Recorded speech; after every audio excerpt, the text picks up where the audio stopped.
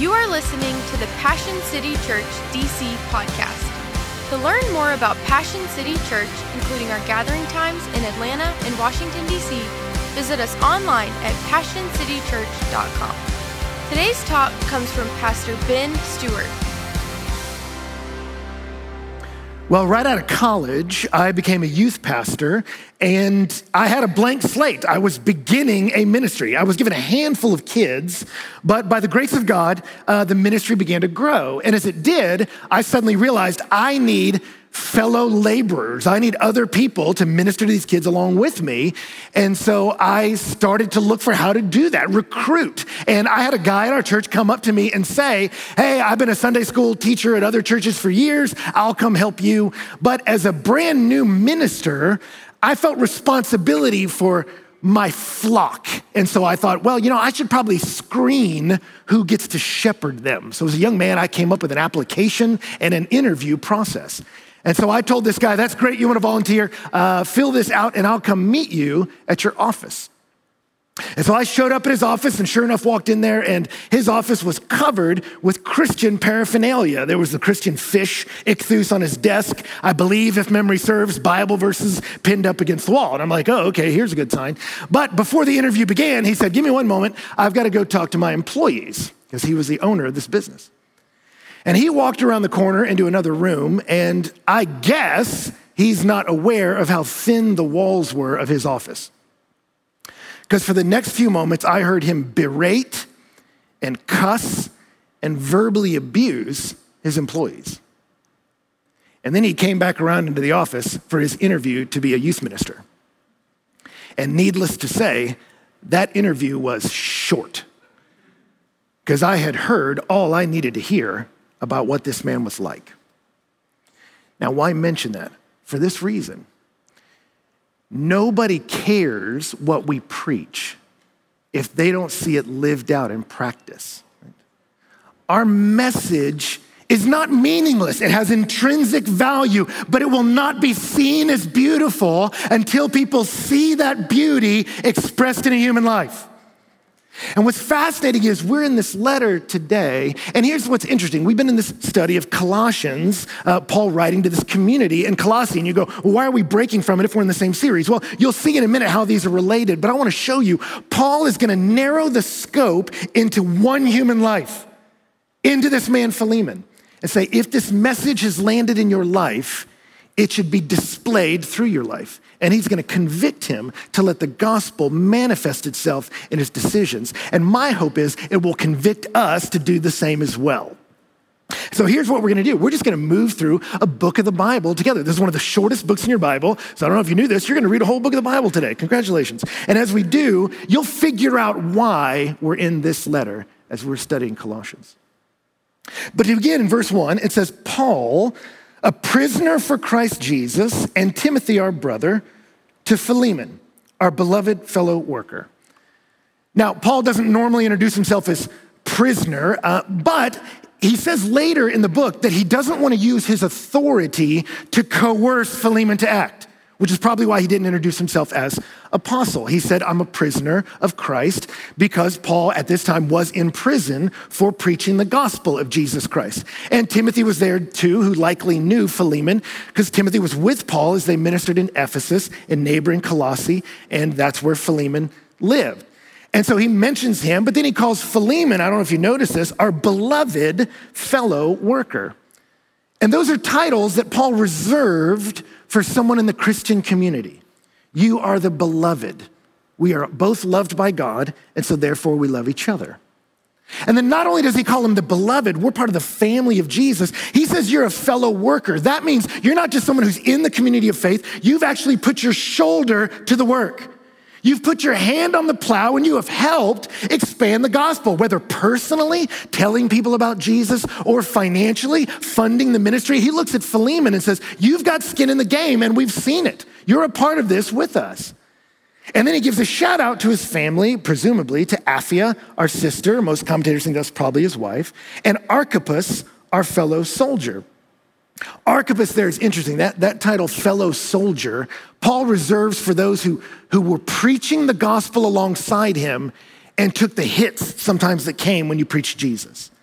And he says, Archippus is a guy that's been a part of the work with me and part of the suffering with me. Paul's presenting himself and Archippus, who many commentators guess is Philemon's son, as those who understood that proclaiming Christ means you might take some hits of persecution. But Paul had made that choice. The other interesting thing about Archippus is he's mentioned at the back of Colossians in kind of a fascinating verse. As Paul is wrapping up his letter to the Colossians, he had read over this community, say to Archippus, see that you fulfill the ministry you've received in the Lord. Dang, can you imagine being Archippus? A letter arrives to the entire church, and at the end of it, it's like, hey, everybody, tell Bill there to get it done, what God told him to do. You'd be like, oh, right? A little bit of pressure on Archippus. But what it shows you is he's mentioned at the end of the book of Colossians. And so are also all these guys at the end of Philemon in the shout-out section, Mark and Aristarchus and Demas. And so what you find out by seeing their name is that this letter of Philemon is written to the same people that are in Colossae. And then when you look at how Paul ends his greeting, he says, and Archippus, our fellow soldier, and the church in your house. So now we understand what's happening here. Whether all or part, the Colossian church met in Philemon's house, which means one, Philemon was paid, right? You got to have money to have a house that can house a church, right? But it's also showing you that when this letter from Paul arrived at Colossae, the cover letter stapled to it was this letter to Philemon. That Paul has written this letter about reconciliation to God and reconciliation to one another. And now Paul is going to put on display, and we need to see it in Philemon's life. And so here Paul writes specifically to the man leading this house and gives him the greeting of grace and peace to you from God our Father and Lord Jesus Christ. And then he thanks God for him, which was common for Paul. This is a short Thanksgiving. But he says, I thank my God always when I remember you in my prayers because I hear of your love and of the faith that you have towards the Lord Jesus and for all the saints. He thanks God for him sincerely because he says, I've seen your faith in the Lord Jesus become love for Jesus and for other people, which incidentally is what Christianity is about. That a redemption inside leads to reconciliation outside. That when God works on my heart from within, I take on the work that pleases God's heart on the outside. This is the Christian life. Paul told the Galatians, nothing matters except faith working itself out through love. How do you know you have the real disease? We see the symptoms. That if you've put your faith in Jesus Christ, that he loved you and died for you, that love does not stay within, it expands out towards others. And Paul says, I've seen the evidence you're truly converted, that your faith in Jesus has become love for the saints. And then in verse 6, he says, and I pray that the sharing of your faith may become effective for the full knowledge of every good thing that is in us for the sake of Christ.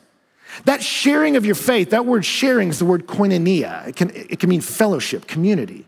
Here it carries the idea of your generosity to the community. So he doesn't mean sharing faith here like evangelism, which is how you hear a lot of people say it, sharing Christ with other people, though that's important, and we'll talk about that in 2 weeks. What he's saying here is your faith has prompted you to materially bless other believers. Grace became generosity. And the sharing of your faith to saints has refreshed them. It's been a good thing. But then Paul says, but I'm praying that the full knowledge, the epignosis, the full implications of that generosity will be made known. What he's saying to Philemon is, hey, I'm seeing good in your life. Jesus touched in your life and I'm beginning to see good things. You're doing good work, but I want to push you way further. And what you see is right here at the beginning is Paul's complimenting him sincerely. He's also setting him up for the big ask. And he tells him, I have derived much joy and comfort from your love, my brother, because the hearts of the saints have been refreshed through you. He says, I've watched you legitimately care for other believers. And let me just tell you something. It comforts my heart and thrills my heart. And can I just say, as a parent, I see that with my kids. When I see them love each other, I delight. I want to see you take care of each other and love each other. And as a pastor, can I say, I love it when I see y'all care for each other and love one another. It thrills my heart. And so Paul sincerely tells him, what you're doing is good. Then we get verse 8. Accordingly, though I'm bold enough in Christ to command you to do what's required. All right, let's stop right there. Because things just got awkward.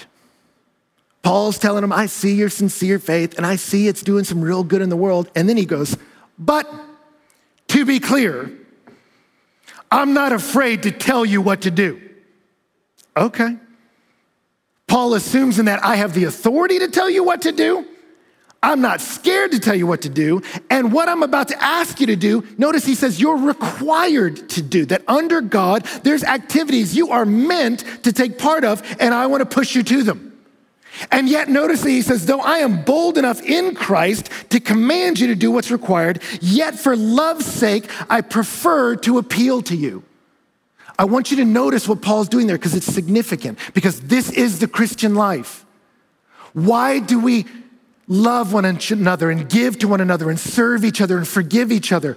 It is not because of external compulsion, but internal conviction. Paul says, I don't want you to get some commands from God that you must do this and you must do that. No, I want it to rise up from within. I don't want forced compliance. I want willing compassion. This is the Christian life. We are not people who follow a list of rules to make sure the deity's not mad at us. We are people who have been changed on the inside, and that changes things on the outside. That a renovated heart leads to a reconciling life. Do you see it? This is important. So when Paul looks at him, he says, hey, there's some things I need you to do you're not doing. And I could tell you to do it, but I don't want to argue that way. For love's sake, I want to appeal to you. I don't want you to be forced. I want you to choose it. Again, it's like me with my kids. I can tell them to stop screaming and hitting each other, but I want them to want to not scream and hit each other. I can tell them to love each other, but I want them to want to love each other. And here he says, in Christ, you've been given a new heart. I want to see the love of it radiate out. So I'm asking you. And then Paul says, I, Paul, an old man, and now a prisoner for Christ Jesus. Why does he throw that in? He makes it personal. I, Paul. You know, he said hi to his family, but all the pronouns now are singular. Paul's like, Philemon, I'm looking you dead in the eye, and it's me talking to you. And I'm an old man. It's the word presbyteros, where you get presbytery. It carries the idea of authority, because old men had authority. It could carry the idea of emissary. So maybe he is keying into, I've got some wisdom and some years on you. But he also says that I'm a prisoner for Christ Jesus. I've taken some hits willingly because of my association with Jesus. Now I'm asking you to get uncomfortable too. In verse 10, I appeal to you for my child, Onesimus, whose father I became in my imprisonment. Now Paul finally brings up why he's writing this. He says, I'm appealing to you out of love for Onesimus. And he calls him my child whose father I became while I was imprisoned. Now, what does that mean? Paul here is talking about spiritually parenting him. Paul will use this idea in other letters, that when you help lead someone to put their faith in Christ, you're like a spiritual parent to them. And he says, I became this man's father while I was in prison. The idea there that Onesimus was either imprisoned next to Paul or came to visit Paul, whether on purpose or accidentally, he wound up in Paul's orbit. Paul told him about the grace of Jesus Christ that can renovate us from the inside out, and Onesimus believed and was born again. And so when he was born again, Paul says, I am appealing to you, Philemon, on behalf of Onesimus, because I became his dad while he was in prison. But now you see the subject of the letter. It's deeply personal. Paul is saying to Philemon, I'm appealing to you on behalf of this man. And you see in the next verse this parenthetical comment about him in verse 11. Formerly he was useless to you, but now he is indeed useful to you and to me. So Paul is intimating there's been a breach between these two men. There's been a conflict, difficulty and hurt. And he's assuming that Philemon feels it acutely. And so he just acknowledges it. Formerly he was useless to you, but now a change has happened and he's useful, both to you and to me. And Paul's making a play on words there. The name Onesimus means useful. And Paul says, formerly you saw him as useless. Now he's useful both to you and to me. And he says in verse 12, I am sending him back to you, sending my very heart. I am sending to you someone I care about deeply. Right? And again, Paul is going to push Philemon to make a decision here, but he's doing it.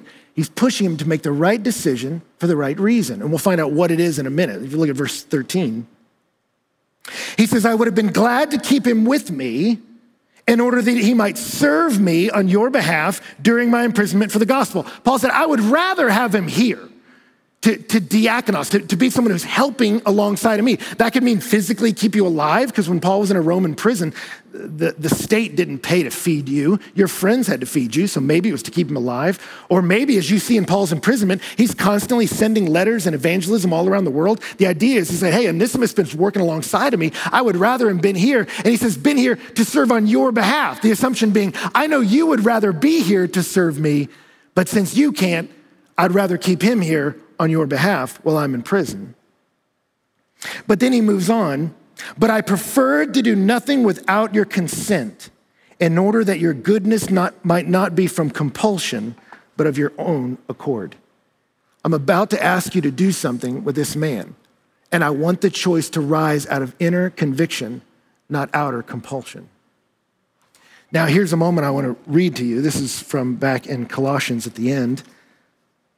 Paul signs off Colossians where he says, Tychicus will tell you about my activities. He's a beloved brother, faithful minister, fellow servant. I've sent him for this very purpose, that you may know how we are, that he may encourage your hearts. And with him, Onesimus, our faithful and beloved brother who is one of you. They will tell you everything that's taken place here. What you see here is Paul had written this letter to the Colossians about reconciliation with God that's created reconciliation throughout humanity. There is now no longer Jew, Greek, barbarian, Scythian, slave, free, but Christ is in all and is all.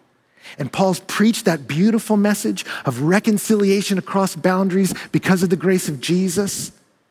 And then Paul sends that letter in the hand of Onesimus, who's had a serious breach with Philemon. And as Paul's preaching this gospel of grace, Paul has this letter, and incidentally, he has the letter of Philemon. The last grace be with you is plural. This letter was meant to be read in front of everybody. That here is Paul's preaching about reconciliation. It's not just a pie in the sky thing you say at church, but not how it plays out on the streets. Paul puts exhibit A in front of the whole church. If this message works in here, it's got to work in there.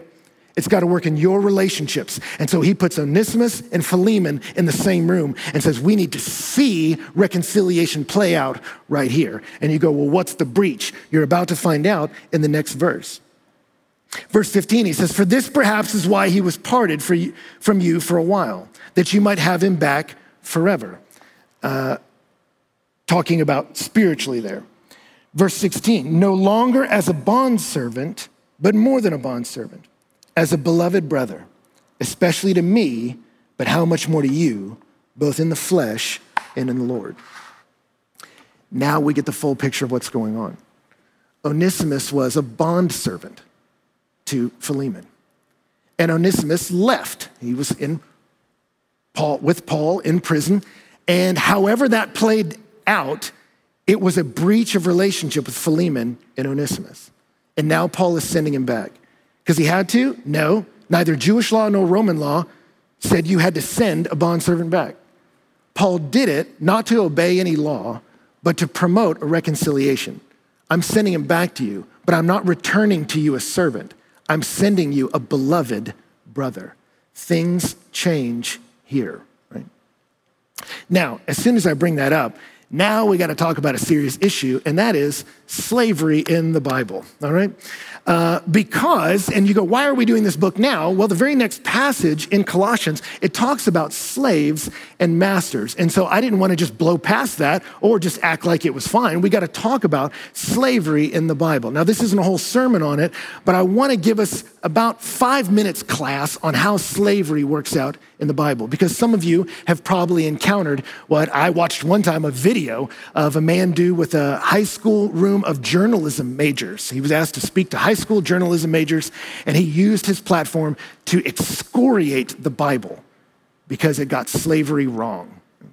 And how do you answer to a criticism like that? Well, let's talk a little bit about slavery in the Bible, because it was different in Paul's day than it was in the 18th and 19th century in the transatlantic slave trade. Now, as soon as I say that, let me make clear, what I'm about to do is in no way a defense of ancient slavery. It's an explanation, all right? So I'm not advocating it. I'm just explaining it, class. We got it? All right. Slavery was ubiquitous across human cultures. You see it in all different nations, across continents, all around the world. What's interesting is, as you study history, you see slavery manifest in all these different cultures, all these different nations throughout centuries. You never see an abolitionist movement to abolish slavery because it's wrong. You see people who don't want to be slaves and form an insurrection, but you don't see people rising up and saying this institution is wrong and should be dissolved until the people of Jesus. So let me just say from the beginning, the seeds of the revolution against slavery are right here in this text and in our Bibles. Abolitionist movement is a deeply Christian one, and secular and Christian historians will tell you that. But as you look at the Bible and say, how did slavery work throughout history? There were different kinds. In Egypt, you see in the Old Testament, Egypt, it was perpetrated, race-based, compulsive, endless, and harsh, right? That was the slavery that the Israelites were in under Egypt, and God hated it, and God set them free. And then as God set free the nation of Israel, you see in the Old Testament, God is forming his nation, and you see as he does it, slavery there is in some ways regulated in that time. And here's what I mean by that. Kidnapping, God will tell them, is evil. He says, that's what was done to you, and that's not allowed. You get verses like Exodus 21. Whoever steals a man and sells him, if anyone's found in possession of him, shall be put to death. So the slavery you saw in Egypt and the slavery you see in the transatlantic slave trade, the book of Exodus says that is evil and deserves the death penalty. So some of you hear that and you go, well then, how did people in the name of Jesus perpetrate slavery in the 18th and 19th century? Well, they cut verses like this out. Literally, physically, if you go to the Museum of the Bible and look at the slave Bible, they just removed these passages. How many of you know that it's possible for someone to claim the name of Jesus and to ignore the Bible passages that they find inconvenient? It happens all the time. And it's pretty dark when it does. And this is one of the worst and most egregious ways it can happen. And yet you look in the Old Testament, I won't uncover all of it, but in the Old Testament, there's different ways to regulate a practice that the Bible doesn't endorse in the same way the Bible doesn't endorse divorce. God says in the Old Testament, I hate divorce. And yet as he saw that men would abandon their wives, God created laws and stipulations that you can't cast off the vulnerable to be hurt. And so God created laws to care for those who'd be most vulnerable, usually women and children. And it's the same with slavery. God says, hey, we're putting laws around this that you would respect these people as human beings. These are other human beings, and if you mistreat them, you have to deal with me. And so there were laws for prisoners of war or criminals that were held in forced labor. And then there was, and we won't get into all of it, but this version of servitude that was popular in the Old Testament that was, you could call slavery, but as soon as you say that word, you start to think 18th and 19th century. This was something very different. It was meant by God in the midst of a sinful world to be protection actually for the most vulnerable. It was if you were suddenly without food, destitute, your family was in trouble, you could sell yourself to a person that was wealthy, had property, land, and it was a way to get security. In the Bible, and you see it even in Jesus' parables, the most vulnerable person was not the person who was held as a slave. The most vulnerable person was the day laborer. that they woke up every day not sure if they would get any food. And so if they got sick or they got hurt, you were on your own. And so many of them would sell themselves to a wealthy landowner that says, I'll work for you in exchange for money to pay off an existing debt I have, or for the security of knowing I've got food and shelter and medical care for my family. And so they would do that. And yet the Old Testament regulates it in verses like Leviticus 25. If your brother becomes poor beside you and sells himself to you, you shall not make him serve as a slave. He shall be as a hired worker and as a sojourner. He shall serve with you until the year of Jubilee. That was every 7th year you had to set him free. Then he shall go out, he and his children with him, and go back to his own clan and return to the possession of his fathers. And so, again, very different than the transatlantic slave trade. It was a momentary process, not a lifelong institution. It was, if I'm in financial jeopardy, I can come into your household and you'll care for me. And then at the end of 6 or 7 years, or until the debt paid off, I go free. More to say about it, but we won't get into the Old Testament anymore. By the time you get into the New Testament, centuries later, the nation of Rome had what many historians call like a slave economy. Very different than ancient Israel and even other cultures like Mesopotamia. In Rome, almost a third of the population were considered slaves. And yet it was very different, again, from 18th and 19th century. That's why the ESV used the term bond servant. It's not them trying to sneak around a scary word like slavery. It's trying to help us see it was a little bit different. Again, not defending, I'm explaining, to be clear, class. We still with me? All right. So how did this happen? Well, back then, race was not a factor, and it was meant to be a temporary situation, right?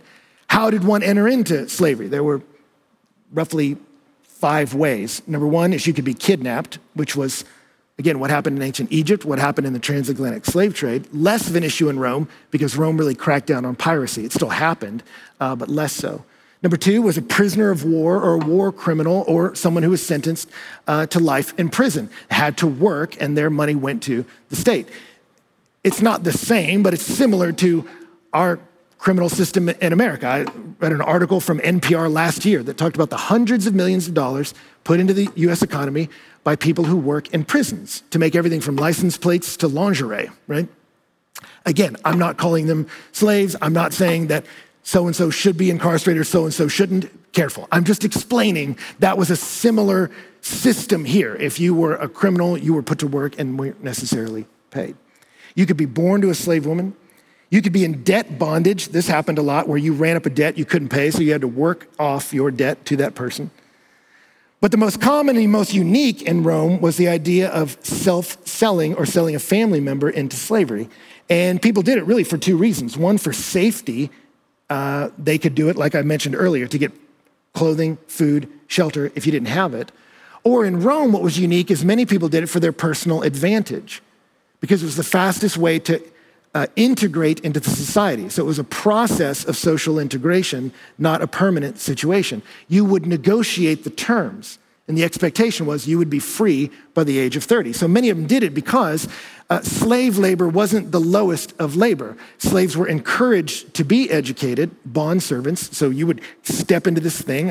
I'll agree to this situation where I can get into a place where I can be educated, I can be taught, and then I can get into the access of kind of a higher echelon of people, receive some education, and then have the access to certain jobs, often within the government. You've got people in the Bible like Erasmus, who became a city treasurer, most likely from becoming a slave. I'll go work unpaid for a family. And then the idea was I'm released by age 30. And what became common in Rome is I was released with Roman citizenship conferred upon me, which was the freedom from having to pay taxes.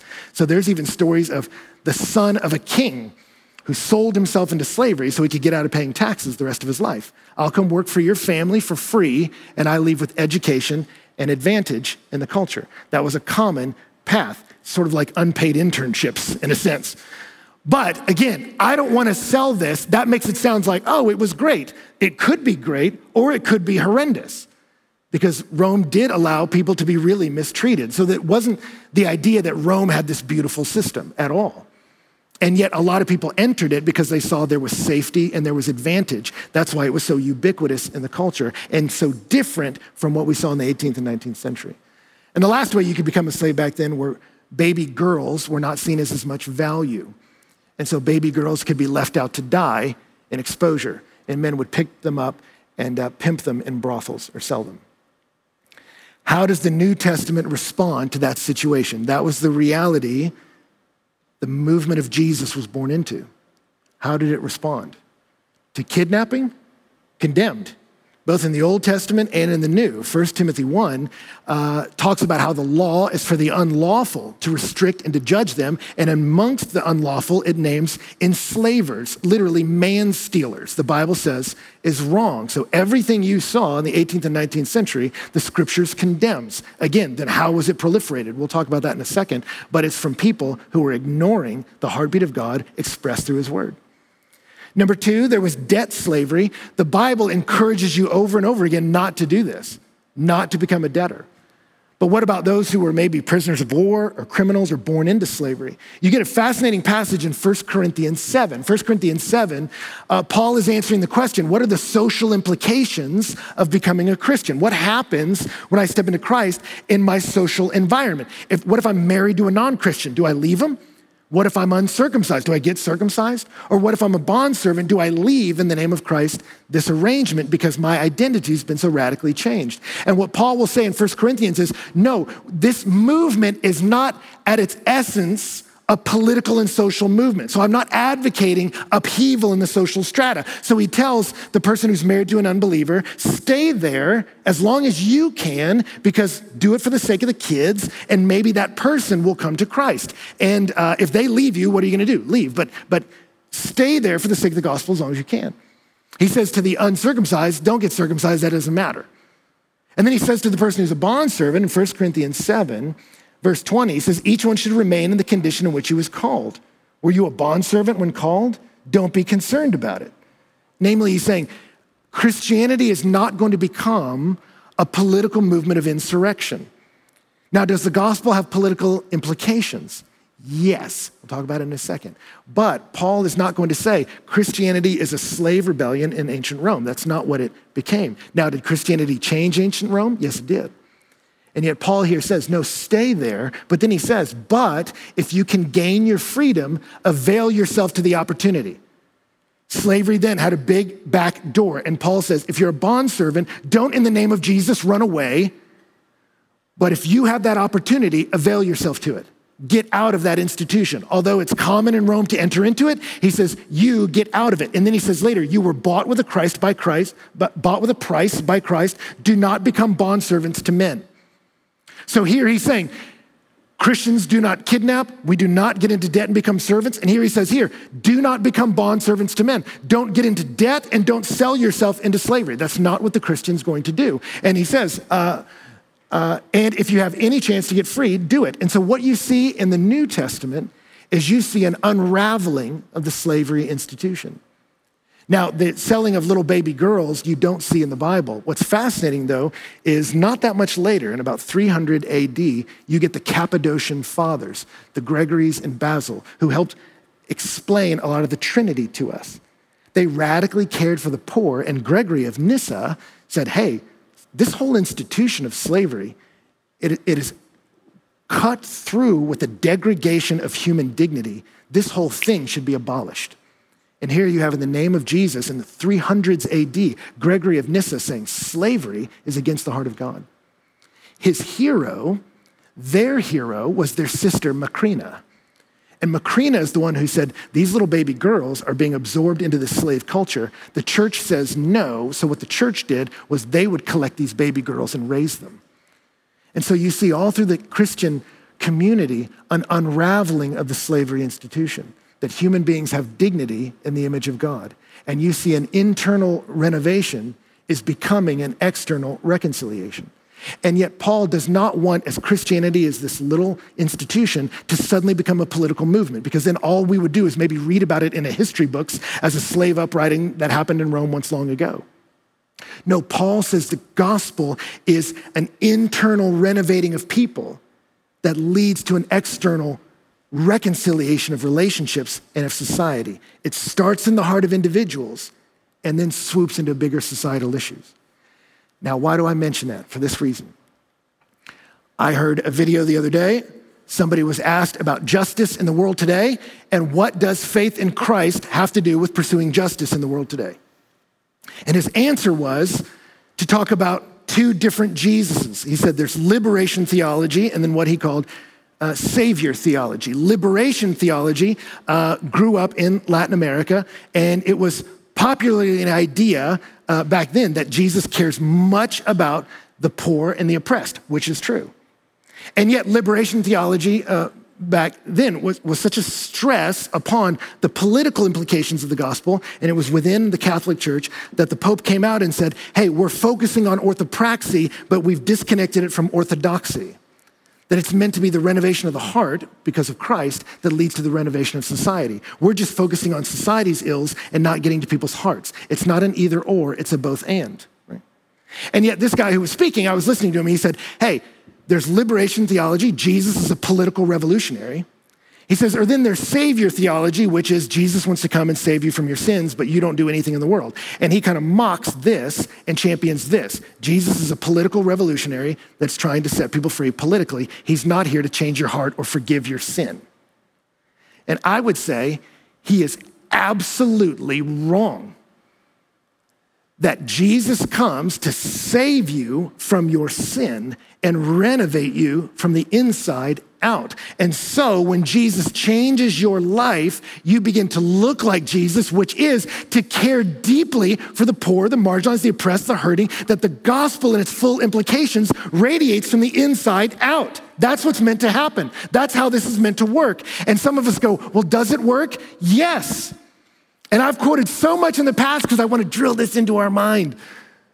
The sociologist Robert Woodbury's study from 2012 in the American Political Science Review about the missionary roots of liberal democracy. And he was studying the health of nations around the world. And this is what he discovered. The areas where Protestant missionaries had a significant presence in the past, those nations on average are more economically developed, with comparatively better health, lower infant mortality, lower corruption, greater literacy, higher educational attainment, especially for women, and more robust membership in non-governmental associations. And this is what he said from his study.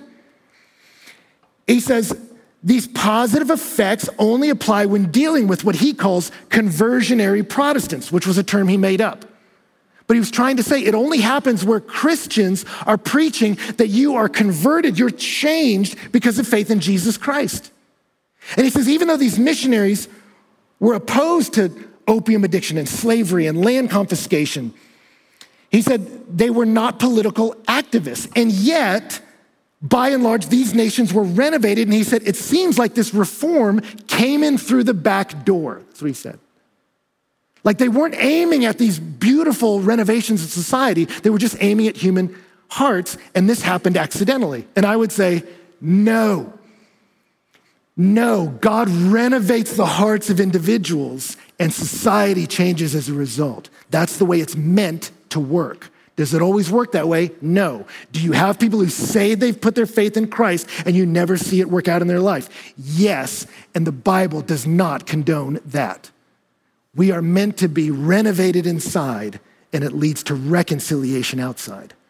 That's why I've quoted so many times this article from the atheist Matthew Paris that he posted in the Times, where he entitled it, as an atheist, I truly believe Africa needs God. And he went to his home country in Africa, and he saw this wonderful uplifting of the people as they were bringing clean water. And then he said, as a confirmed atheist, I've become convinced of the enormous contribution, not just that Christians, but Christian evangelism makes in Africa.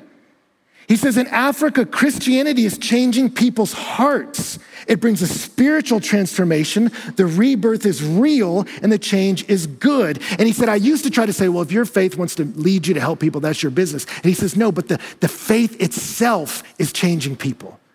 Here's someone who's saying, I don't want to believe this is true. And he says, and yet I saw a change in these people. Why? He said, because they were influenced by the conception of humanity's place in the universe that Christianity taught them. He says, Christianity taught them you're broken because of sin, but beautiful in the image of God. And the Son of God has renovated you on the inside. And so now you care for everyone made in his image that they might know him too. It's an internal change that leads to external change. It's an internal renovation that leads to external reconciliation. And if that pathway isn't happening, something's gone wrong. So you go, well, Ben, how come in the 18th and 19th century did people in the name of Jesus perpetrate slavery? Well, let me just say, we don't have time to do this, but all through church history, you see Christians opposing the practice of slavery.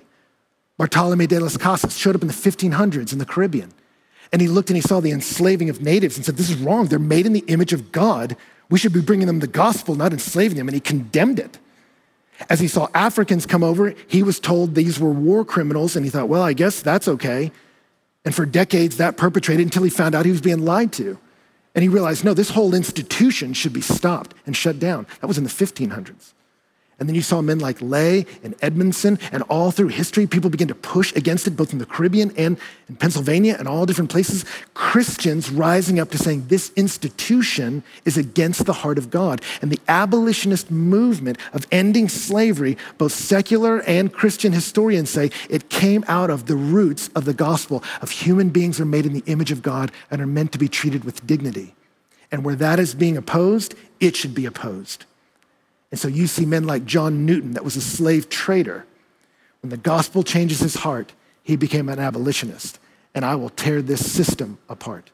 And in the nations where slavery unraveled, it's because the Christian pushed to see society change because God had changed them from the inside out. Does that make sense? There's much more you can say, but that's the idea. So now, I know I'm going over, but let me show you how Paul is doing this to Philemon. He just sent his bondservant. This guy had entered into this situation with you, and then he fled. There's a breach. But notice how Paul argues in verse 17. If you consider me your partner, receive him as you would receive me. Paul says, do you consider me part of your koinonia, the word he used earlier? Am I part of your fellowship? Am I part of your community? Then I'm putting my arm around this man, and when you see him, I want you to see me.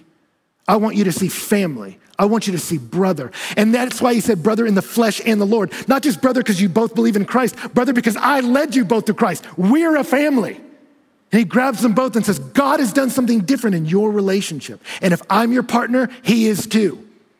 And then Paul understands that Philemon is probably going to feel the tension of the financial loss associated with that. We had entered this bond agreement and he violated the bond. I'm out some money, or maybe he stole money. I don't know. There's a financial incentive to this that clearly could potentially be a problem for Philemon. And Paul anticipates this. So in verse 18, Paul says, and if he has wronged you at all or owes you anything, charge that to my account.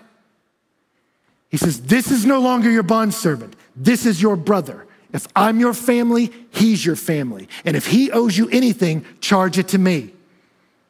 The book of Philemon is fascinating in the sense that it's the only book in the New Testament that doesn't preach the gospel. And it doesn't preach it because Paul is showing it. Do you see what he's doing? All of his debt put on me. And all of my love put on him. Do you see it? It's the great exchange we have in the gospel. All of our debt because of sin went onto Christ, and all the love from the Father for Jesus lands on us in the beloved. Paul doesn't preach the gospel, he displays it. If it works here in the book, it's got to work here in real life. And so he's showing the Colossian church, Philemon, Onesimus, this has to change. I'm not sending him back because I have to, and I could tell you what to do, but I need you to understand this. This internal renovation has external implication, and I need you to not just forgive him, but to love him and call him brother. And if there's any financial issues with that, you pin that on me. And then Paul makes this letter a promissory note. In verse 19, he says, I, Paul, write this with my own hand. I will repay it. Why does he say he wrote it with his own hand? Paul didn't normally write letters. He used an amanuensis. Paul would walk around and talk, and someone else would write it down. You get it like at the end of the book of Romans. The amanuensis was like, hey guys, what's up? It's me. And so Paul, at a couple letters, will say at the end, I signed this with my own hand so you can see it. He didn't write them because Paul, you see in Galatians, had bad eyes. He had eyesight problems. So he told the Galatians at the end, see with what large hand letters I write with my hand. At the end, he signed it, and he was like, man, I can't read this. And so Paul didn't usually write them. He had someone else do it. And yet here, Paul says, I will repay it. And then Paul grabs the piece of paper and signs it and says, make this a legally binding document. If he owes you anything, you charge it to me. This debt is done. But then Paul says, to say nothing of you owing me even your own self. I don't want to bring it up, but technically you owe me everything because he's the one who led him to Christ. Your eternal future is because of my choice to take the hit for the sake of the gospel. But you make the call. I don't want to bring it up. I just didn't want to mention it, but he mentions it. And in case it's getting missed in verse 20, yes, brother, I want some benefit from you in the Lord. Refresh my heart in Christ. Yeah, I'm saying what you think I'm saying. I'm saying his debt is done. And I'm saying I'm willing to pay for it, but you owe me your life. So yeah, you're kind of picking up on what I'm doing. You wipe out the financials. You take the hit for the sake of the gospel. You refreshed others' hearts in your little koinonia, but just loving your friends doesn't change the world. I want you to love those who hurt you too. I'm pushing the boundaries of your love, Philemon. I want it to extend out. And so, yes, I'm saying what you think I'm saying. Forgive the unforgivable, love the unlovable. You embrace him as family. The social structure changes because of the implications of the gospel. And so do it for my sake. Refresh my heart. And then he signs off in verse 21. I love it. Confident of your obedience, I write to you, knowing you will do even more than I say. What's the even more? We don't know. Probably send him back after you deposited the letter. We good? We good? All right, I'm heading back to help Paul. But in case he doesn't, verse 22, at the same time, prepare a guest room for me, for I'm hoping that through your prayers I'll be graciously given to you. I love that Paul's real enough to be like, hey, I want you to do this, but go ahead and get a room ready because I'm going to show up to make sure this all went down. Okay? Just to be clear, a little built-in accountability. And that's why at the end, he says, the grace of the Lord Jesus be with you, plural, y'all. Hey, y'all all see that this goes down. That we're not just going to preach the radical, inexhaustible love and reconciliation of Jesus from Colossians and then not live it out in our real relationships. So Paul preaches Colossians, and then he shows them Philemon and Onesimus and says, we got to see it play out here. Now let me close with this. Why is this letter in here? Why is this personal correspondence a part of our Bible throughout the centuries? Well, according to church history, Onesimus became the bishop of Ephesus, leader of one of the most influential cities in the church. So a lot of scholars believe Onesimus is the one who preserved this letter because it was the charter of his freedom. Because by preserving it, he showed the world this is the implications of the gospel. It wasn't a revolution against Rome. That's why Jesus refused, when they tried to make him king, he said, no, I'm not leading an insurrection against Rome. I'm leading a renovation that will sweep through nations, throughout histories, that will change nations. Yes, it has political implications now, but I want it to have implications throughout the nations, throughout eternity. It's an internal movement with external implications. It's a renovation that leads to reconciliation, and you must have both. We must see it. But it starts in here, that this letter of liberty was a testimony to how the gospel renovates relationships back then and breaks these social structures. And it's also the challenge to us to do the same. So let me just close with two questions, and thank you for letting me go over. Number one is, what activity in your life is the direct outworking of the gospel in your life? Can you identify a single activity you do now that is a direct result of the gospel working in your life? But if you wake up, get coffee, get dressed, go to work, watch entertainment, check your phone, see some friends, check your phone, head to the bar, check your phone, get in bed, check your phone, go to sleep, and you look just like everyone else that doesn't know Christ, what's going on here? The renovation is meant to lead to reconciliation. It's meant to refresh hearts because he's renovated mine. What is happening in your life that's a direct result of the gospel working inside of you? Paul says, I became a prisoner. Archippus became a fellow soldier, one that maybe needs a kick in the pants, but he's a fellow soldier. Philemon, you had the church meeting in your house.